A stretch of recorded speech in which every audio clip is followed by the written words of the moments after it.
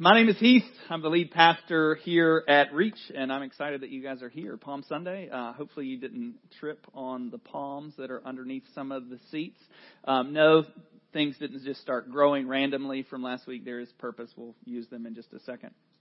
So, we are in the middle of a series that we've entitled For You. I believe that Easter, although it's not about you, it is for you. What Jesus did through His life and His death, burial, and resurrection is for us. And we have to make that as personal as it can. Instead of sometimes we just think religiously, yes, Jesus did these things, and yes, Jesus blah, blah, blah. But if we don't make it personal, it doesn't really have any effect on us. So over the last couple of weeks, we've started and we've gone all through Luke. We started in Luke 4 with this idea that Jesus, if He's going to die, pay the penalty for our sins, He has to show up. So He did show up, and He spent 3 years doing ministry. So that was week 1. He showed up for us. Week 2 was He pursues us. The lost sheep, the lost coin, the prodigal son, that He goes out of His way to pursue His children. And last week we looked at that He was abandoned and rejected for us. He understands what we are going through. He has every ability to empathize with what we're feeling in our loneliness, in our despair, and everything else that's going on with us, because He Himself has physically, emotionally gone through those things. And today we're going to talk about the idea that He was condemned for you. And I'm going to read a ton of Scripture, and not that I want to apologize for that, but it's going to be a fair amount. We're going to be in Luke 22, which is picking up right after last week, verses 66 through chapter 23, verse 25. But we're going to get there in a second. So before we get there, we've got to set a baseline. And I'm not, when I set a baseline, it's not because I don't think you're not smart, not because I don't think you don't know something. I just want to make sure that we're all on the same page. Okay? So the baseline here is 3 things. First, and I'm going to try to explain these because I think it'll make His being condemned for you have a lot more meaning than just this story that we think about the cross and the resurrection. There's 3 things. First, God is a holy God. Completely. And we completely are not holy. Cannot be, will never be. There is no way for us to be holy. Yet God, in His holiness, cannot be with things that are unholy, which is an issue. Which is partly why He came. The next thing is that God is, and these two must go together, God is just and is loving. If those are separated, then, there's an issue, and I'm going to explain those a little bit before we get in. Thanks for asking, what does that mean? I'm going to go there. Kidding, I wrote that on my piece of paper. I know y'all didn't say anything. But before we get into the Word, let's pray. Dear Heavenly Father, Lord, we don't trust what others say, but we trust what You say. So, Lord, as the Word speaks, I pray that we would believe, that we would receive, that we would understand that You, in Your divine purpose, were condemned in our place so that we could have the life that we could never earn. That we could have the relationship that we could never have with You on our own. You, for Your love, for us. And to appease Your justice, You did what only You could do. And I pray this morning that as we hear literally the trial, as we hear Your purposefully taking the cross for us, Lord, I pray that we would personally let it affect us. That we would see You for who You are, that You would be a worthy person of worship. And we just thank You for these things in Jesus' name. Amen. Okay, so the first thing, God is holy and we are not. And I'm going to give you scripture in here because it's not like, hey, I just think and believe that. We want to base what we believe on the Word. So God is holy. 1 Peter chapter 1, verse 16. And there's some great stuff before this, and I'm trying to bring in as much as I can. It says, since it is written, you shall be holy, for I am holy. God, this is what He's talking to us. You shall be holy, for I am holy. And we saw this before, and we actually preached this not too long ago, or I talked about this on Sunday morning, this idea, what is the greatest commandment? He's told us what we're called to do, to love Him with all our heart, with all our soul, with all our mind, and with all our strength. And we talked about on that Sunday that the reality is that no one in this room has done that. Anybody want to argue with me on that? Okay. I just want us to get to the same place, because I think sometimes we look around the room and be like, yep, that person loves God with all his heart. It is something we are striving to, but it is something that we cannot conquer on our own. This is why God had to come in and do what He did for us. Romans 3:23, for all, not a Greek scholar, but all means all. So that means all of us in this room, not excluding me, not excluding the guy with the microphone on up front talking about this. For all have sinned and fallen short of the glory of God. We've all fallen short of this standard, which is pure holiness from what God has called us to. Romans 6:23. So what's the cost of that sin that we have? For the wages of sin is death. But the free gift of God is eternal life in Christ Jesus our Lord. We must be holy. And we've just acknowledged, you didn't really acknowledge, but I made you acknowledge that none of us are. Outside of what God has given us, none of us are holy. None of us are in a place or a position that we can stand before God and justify ourselves, be made right. So God is just and God is loving. So let's talk about these in two. One, God is just. Does anybody want a non-just God? I mean, unless you're on the other side of going, I want mercy. But no one wants a God that's just going to be like, don't worry about it. You tried your best. Even though I sent my Son for you specifically so that you could have the life, that He can just go, no problem. And I know everybody throws this name out there because you feel like you don't compare to them. But no one wants to be no one would be okay for God to just go, Hitler,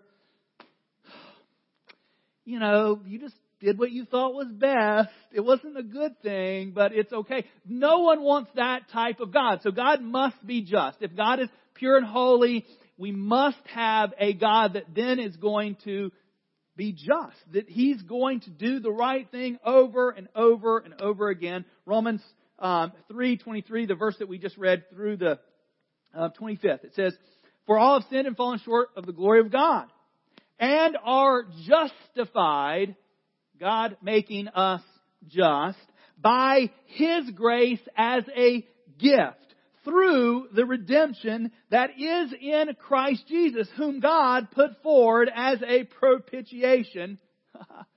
Okay. Yeah. You like that? You like that? It's one of those words. I mean, it's not a word we use anymore. Go use it. This word was used in vocabulary at one point. We don't really use that word anymore, but that is an act of atoning for sin, an act of purifying, an act of cleansing. So put forward as a propitiation by His blood, to be received by faith. It must be received by faith. This was to show God's righteousness, His justice. Because in His divine forbearance, He had passed over the former sins. Everybody okay? We need a God that is just. We want a God that is just. We want a God that's going to do consistently every single time the right thing. And not our right thing. His right thing. And the great thing is that the Bible is filled with Him saying, here is the right thing. Here is what we should be doing. And we want Him to be consistent. But, so on the other side of that, we want God to be loving. And I don't think anybody in here or anybody out of here doesn't want a loving God. Our problem is we take that loving without the justice. Which isn't right. Isn't the God who we worship and love. So God is loving. John 3:16, which lots of us have that verse memorized. But listen to this. For God so loved the world that He gave His only Son, that whoever believes in Him shall not perish, but have eternal life. He loved us so much that He gave His only Son. Galatians 3:13, it says, Christ redeemed us from the curse of the law by becoming a curse for us. For it is written, cursed is everyone who hanged on a tree. Jesus became the curse for us. Okay, so this is our baseline. So for us to talk about the trial, which is all we're going to talk about today. Next week, of course, is going to be the resurrection. But today, the trial, that Jesus did this for us. It had to happen. And I've talked about this growing up. I used to be angry all the time that why would these people, and I still am a little bit, why would these people do this to Jesus? Why didn't Jesus just do something about it? We talked about, I think last week, when he was caught off guard, or not caught off guard, that's not true. I just misspoke. Sorry, he was not caught off guard when he was captured, or he foreknew it. Sorry, I'm really, sometimes you just say things, and I'm going to correct that. So when he was confronted by the troop there, like in one of the other scriptures we looked at, he's like, I can call down 12 legions. I know we did the math last week. 5,000 in a legion, 60,000 people. He could call 60,000 angels and free him from this, but that was not his intention. His intention was not to separate himself from the only thing that would bring us to him. The only thing that in this moment, right now, we can have access to the presence of God because of the holiness, the righteousness that God gives us through His Son. So if God were not just, there would be no demand for His Son to suffer and die. And if God were not loving, there would be no willingness for His Son to suffer and die. But God is both just and loving. Therefore, His love is willing to meet the demands of His justice. Okay, now we're going to get into the trial. And I'm going to go through those. I'll make a few little points, but I want this to be the anchor that lets you feel His intention in what is happening. And if in your seat, you can pull it out if you want. There's palm branches. You've got yours, Kathy. Who grew up with palm branches, like at church? Like every, Palm Sunday, you had them. You can take one of these on your way out. But a week before this, can I steal yours? Yeah, thanks. A week before what we're getting ready to talk about, the same people were singing the praises of Jesus and were waving the palm branches, celebrating Him entering the city. And I don't know if you know this, but the palm branches symbolize goodness and victory. Jesus just had a different victory in mind. They were looking for the Savior Messiah to come in and to take His kingship back like David and rout out Rome and free the chosen people. And they were worshiping and celebrating Him, laying down their cloaks as He came in town, preparing the way for Him to come in. And a week later, they're demanding His crucifixion. A week later, this is where He's at. They're worshiping Him. But and here's the key. They're worshiping the wrong Messiah. Which we can do. We can worship the wrong Jesus, and because Jesus had this conversation in the Gospels where people had set people free from demons in Jesus' name. They've done works in Jesus' name, and Jesus said, "Depart from me, for I do not know you." So we can worship the wrong Jesus and miss it because they did. They were worshiping the wrong Jesus. They were worshiping a conquering king, which Jesus was, but just not the conquering that they wanted. They wanted a freedom in the moment when Jesus was working on a freedom for eternity. So Jesus was getting ready to prove His justice and love. So we pick this up in verse 66. They're going to be behind you as I read them. And I'm going to read a lot of verses through, and I'll comment a little bit, but mostly I just want us to hear this.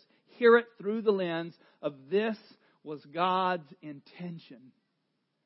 This didn't accidentally happen to Jesus. Jesus didn't get tricked into this.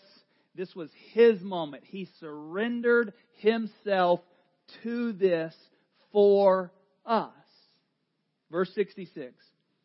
And He's already been arrested. He's already been taken in. In verse 66, it says, when day came, the assembly of the elders of the people gathered together, both the chief priests and the scribes, and they led Him away to their council. And they said, if you are the Christ, tell us. I love this.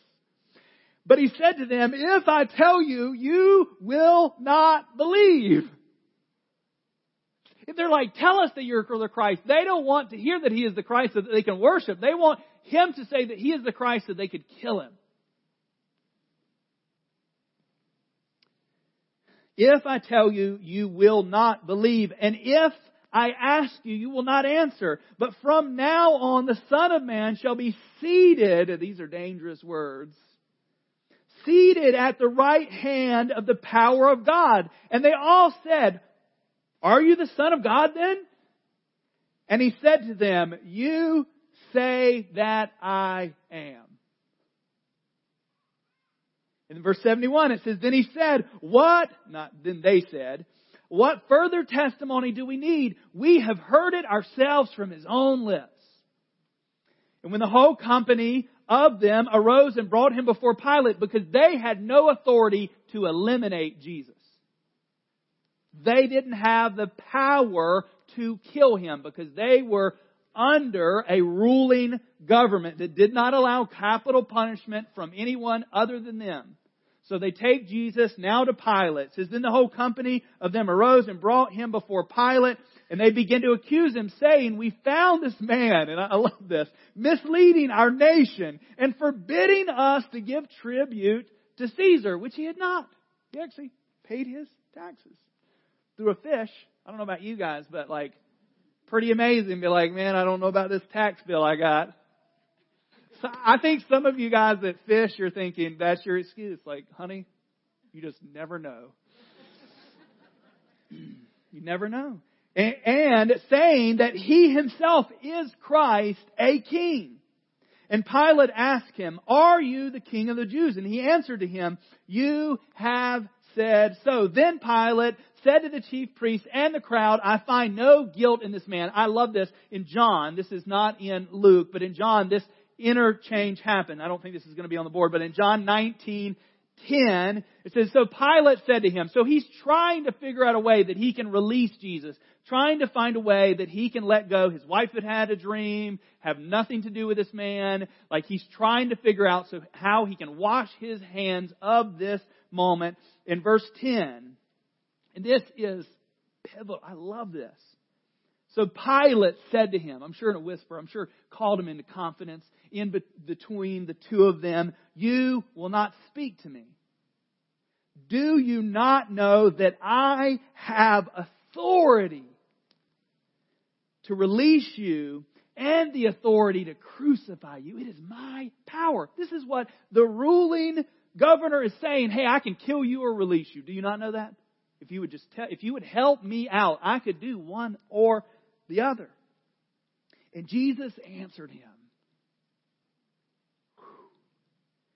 you would have no authority over me at all unless it had been given to you from above. Go to the principal's office and tell them you ain't got nothing but what my Father has given you authority to do to me. Let me know how that goes. Go to your boss. Yeah, I didn't show up for work, and you can't fire me unless God wills it. I mean, can you imagine? And therefore he who delivered me over to you has the greater sin. So he's trying to let Pilate off the hook. Like, and Pilate does a little bit later. So like, I'm going to wash my hands, and, they take responsibility. But like, this is crazy because this is the moment. Jesus isn't like trying to work his way out of this moment. He has been working his way to this moment the entire time. That's from the beginning. Now we see it because we've had smarter people before us and it's been recorded. But the disciples, even though He's telling them, hey guys, this is going to happen. Hey guys, we're going in the city. Hey guys, I'm going to die and come back 3 days later. All of this, they still didn't get it. In verse 5,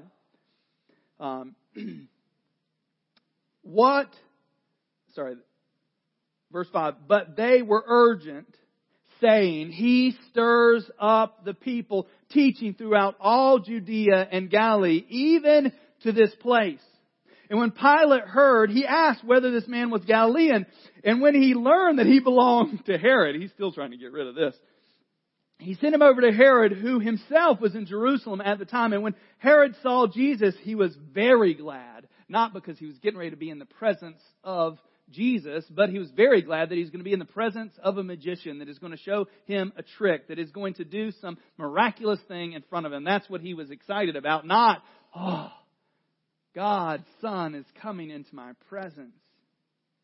And when Herod saw Jesus, he was very glad, for he had long desired to see Him because he had heard about Him, and he was hoping to see some sign done by Him. I don't know if he surrounded himself by crippled or blind people. It's I'm sure he didn't do that, but that just goes through my brain. Verse 9, it says, so he questioned him at some length, but he made no answer. And the chief priest and the scribe stood by, vehemently accusing him. And Herod and his soldiers treated him with contempt and mocked him. Then, arraying him with splendid clothing, he sent him back to Pilate. And Herod and Pilate became friends with each other that very day, for before they had been at enmity with each other. So, one good thing came out of the cross. That was a joke, sarcasm. I appreciate some people for laughing. Other people were like he's for that? Those are the people that killed Jesus? No. In verse 13, it says, Pilate then called together the chief priests and the rulers of the people and said to them, you brought me this man, the one who was misleading the people, and after examining him before you, behold, I did not find this man guilty of any of your charges against him. Could you imagine being on trial for a capital offense and the judge saying, I don't find anything wrong with what you did. You're innocent in my eyes. But could you imagine the people there to witness the trial convincing the judge in that moment to crucify you? This is what's going to happen. The judge is saying, hey, and he's telling it to his accusers. And then he says, neither did Herod, for he sent him back to us. Look, nothing deserving death has been done by him. I will therefore punish and release him. Some of his disciples were probably excited at this moment. Jesus knew exactly where this was going.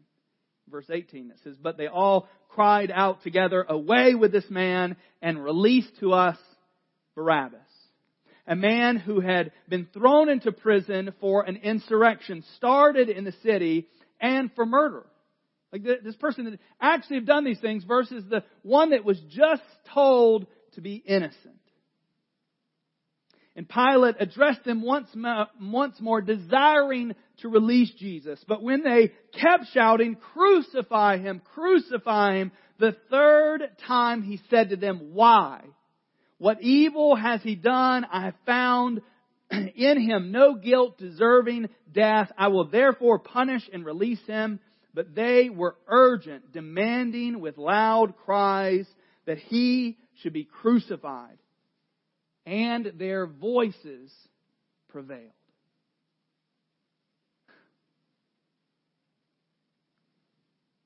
Remember middle school? When people start talking trash to each other and other kids get around, start yelling fight.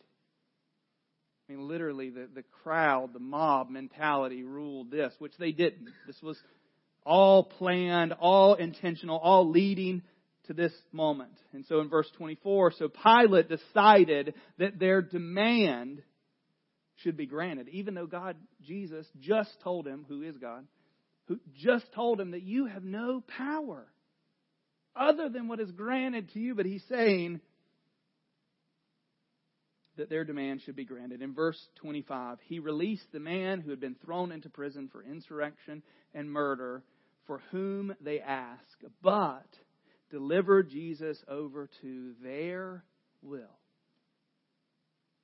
In another one of the Gospels, it literally, he's like telling them, I'm not taking the guilt of this. And they demand. The ones yelling for him to be crucified, the ones that potentially were waving him into the city a week before, were now telling Pilate, be innocent of it, put the guilt on us and our children. And Pilate goes and washes his hands of this, and Jesus is led to the cross. This was the plan. And nothing was going to stop Jesus. Let me tell you, just a side note, just for free. If Jesus wouldn't miss his point, he wouldn't stop or delay this part, do you think he's going to stop or delay on any other thing? His promises that he's made us, the truth that he spoke to us, is there anything that's going to keep him from doing what he has told us to do, which is what he told his disciples? This is where the story is ending for me, physically. He had to suffer and die. He told his disciples over and over and over again. And the disciples not only heard it out of the mouth of Jesus, but for hundreds of years they had heard it through the prophets, proclaiming who Jesus was, who the Messiah was going to be, where he was going to be born, what he was going to do, how much he would be betrayed for. There are so many things that led to this point, proclaiming it from the beginning, even Genesis 3:15. Like, this was the story. This wasn't like the story got going and then all of a sudden he's like, I guess we need to bring Jesus in. We're losing the game. I got to bring Jesus in. Bring the pitch hitter in. This was the Genesis 3:15. Check it out. It literally was setting the stage. It was setting the groundwork for this is where this story was going. Because if God is holy and we are not, we have an issue. I don't think there's anyone in this room that struggles with your unholiness. Struggles with your having sin in your life. Anybody in here outside of scripturally, and I'm not talking about like, well, this is what the Bible tells me. I'm talking about you just about yourself. Outside of the grace of what God did on the cross for you, is there anyone, don't raise your hand, and I'll say, don't raise your hand. I don't think there's anyone in this room that's like, yeah, like I didn't need, I'll take Jesus because, he did this thing and that's awesome and he loves me, but I didn't really need him. Confession is, for me, I need him. There's no part of me that's sitting there going, man, I love Jesus, but like I did a good job. None of us have done a good enough job. The best person in here.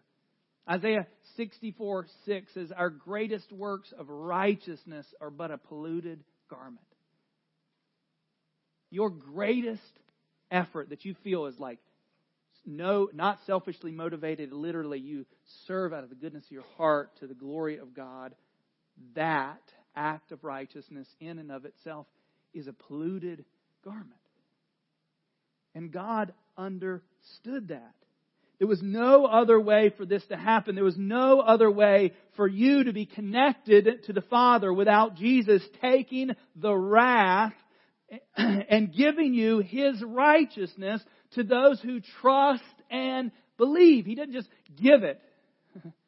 I don't know if you've heard all the other verses that I read leading up to this. Every one of those is for those who trust and believe. For those who receive what Jesus has done. It's not just doled out. It's for those who've decided Jesus is the Savior. It's the ones that continue to wave the palm branch, that continue to say, it is victory.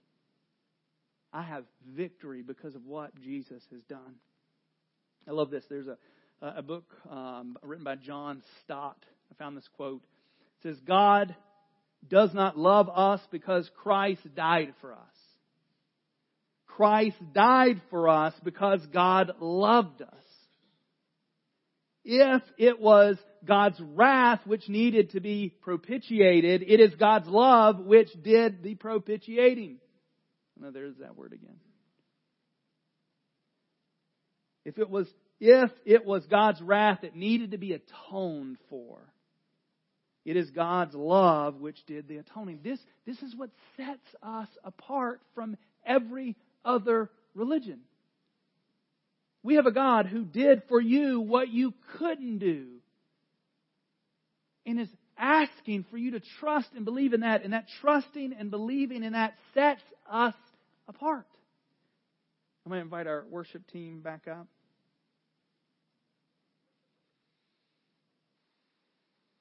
And we're going to have communion today. And let me just explain before we get into talking about communion. Let me explain communion. If you're new here, who is communion for? So I know that's always, yes, I'm getting there. Who is communion for? Communion is for anyone who has said yes to Jesus. They've trusted and believed in Jesus. So if this is your first Sunday and you are a child of God, communion is for you here at this house. We cannot keep it from you because communion is for His children. Side note, gluten-free bread. So, no issues there.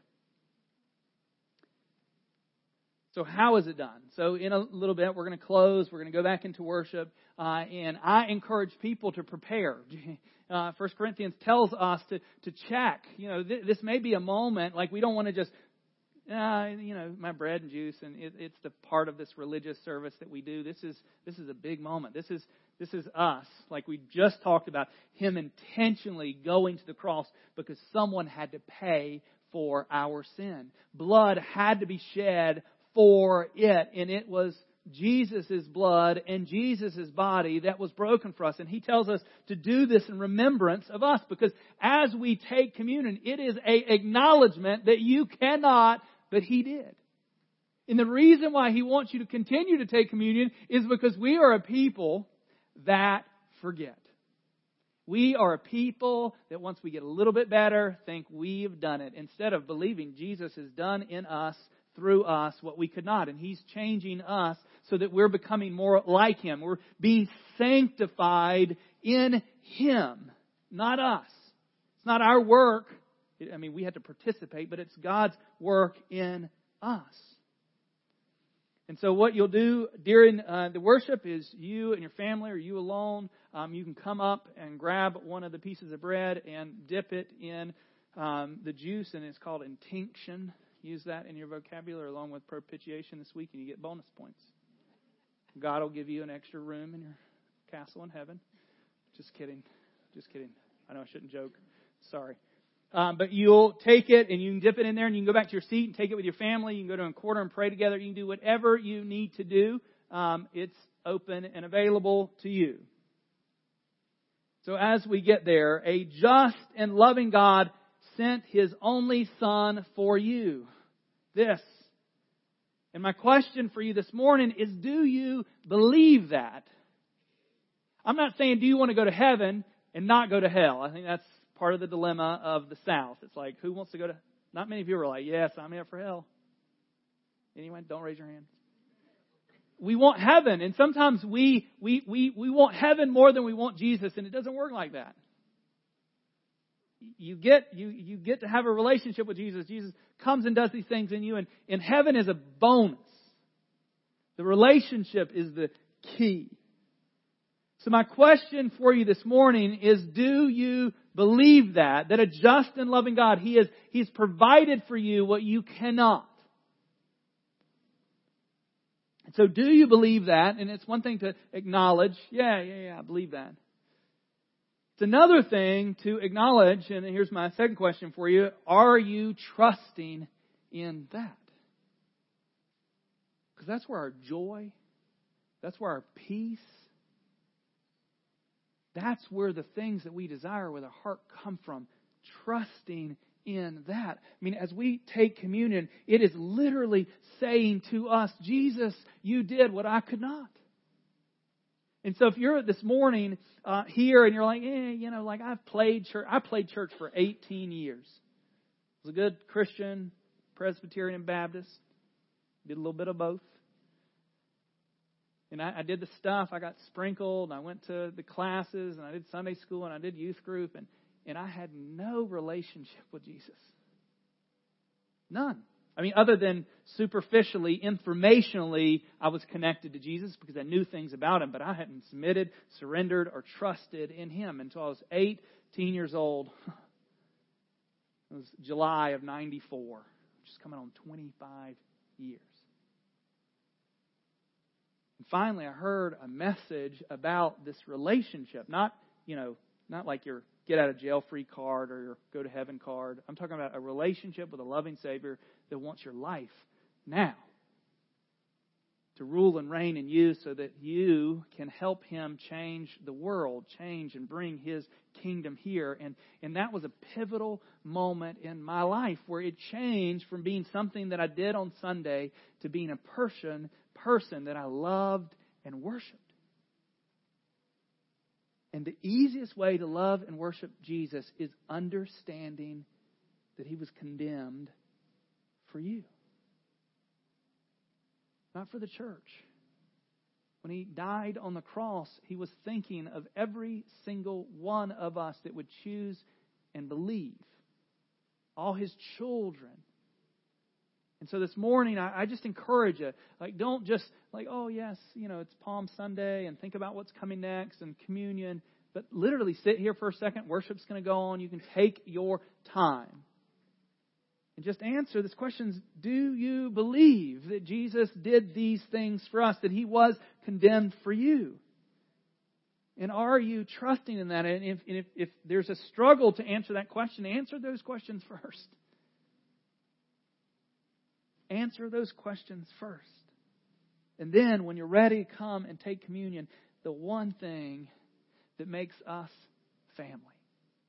You know what connects us together is this, our Father, who sent His Son for us to become family, to graft us into a people. We weren't, unless you were raised in the Jewish tradition, we weren't the chosen people.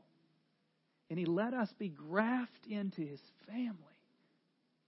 And that's our celebration. That's why next week, these cards, I know it's invite, but look, next week is the resurrection. Next week is the proof that what He's doing here had purpose.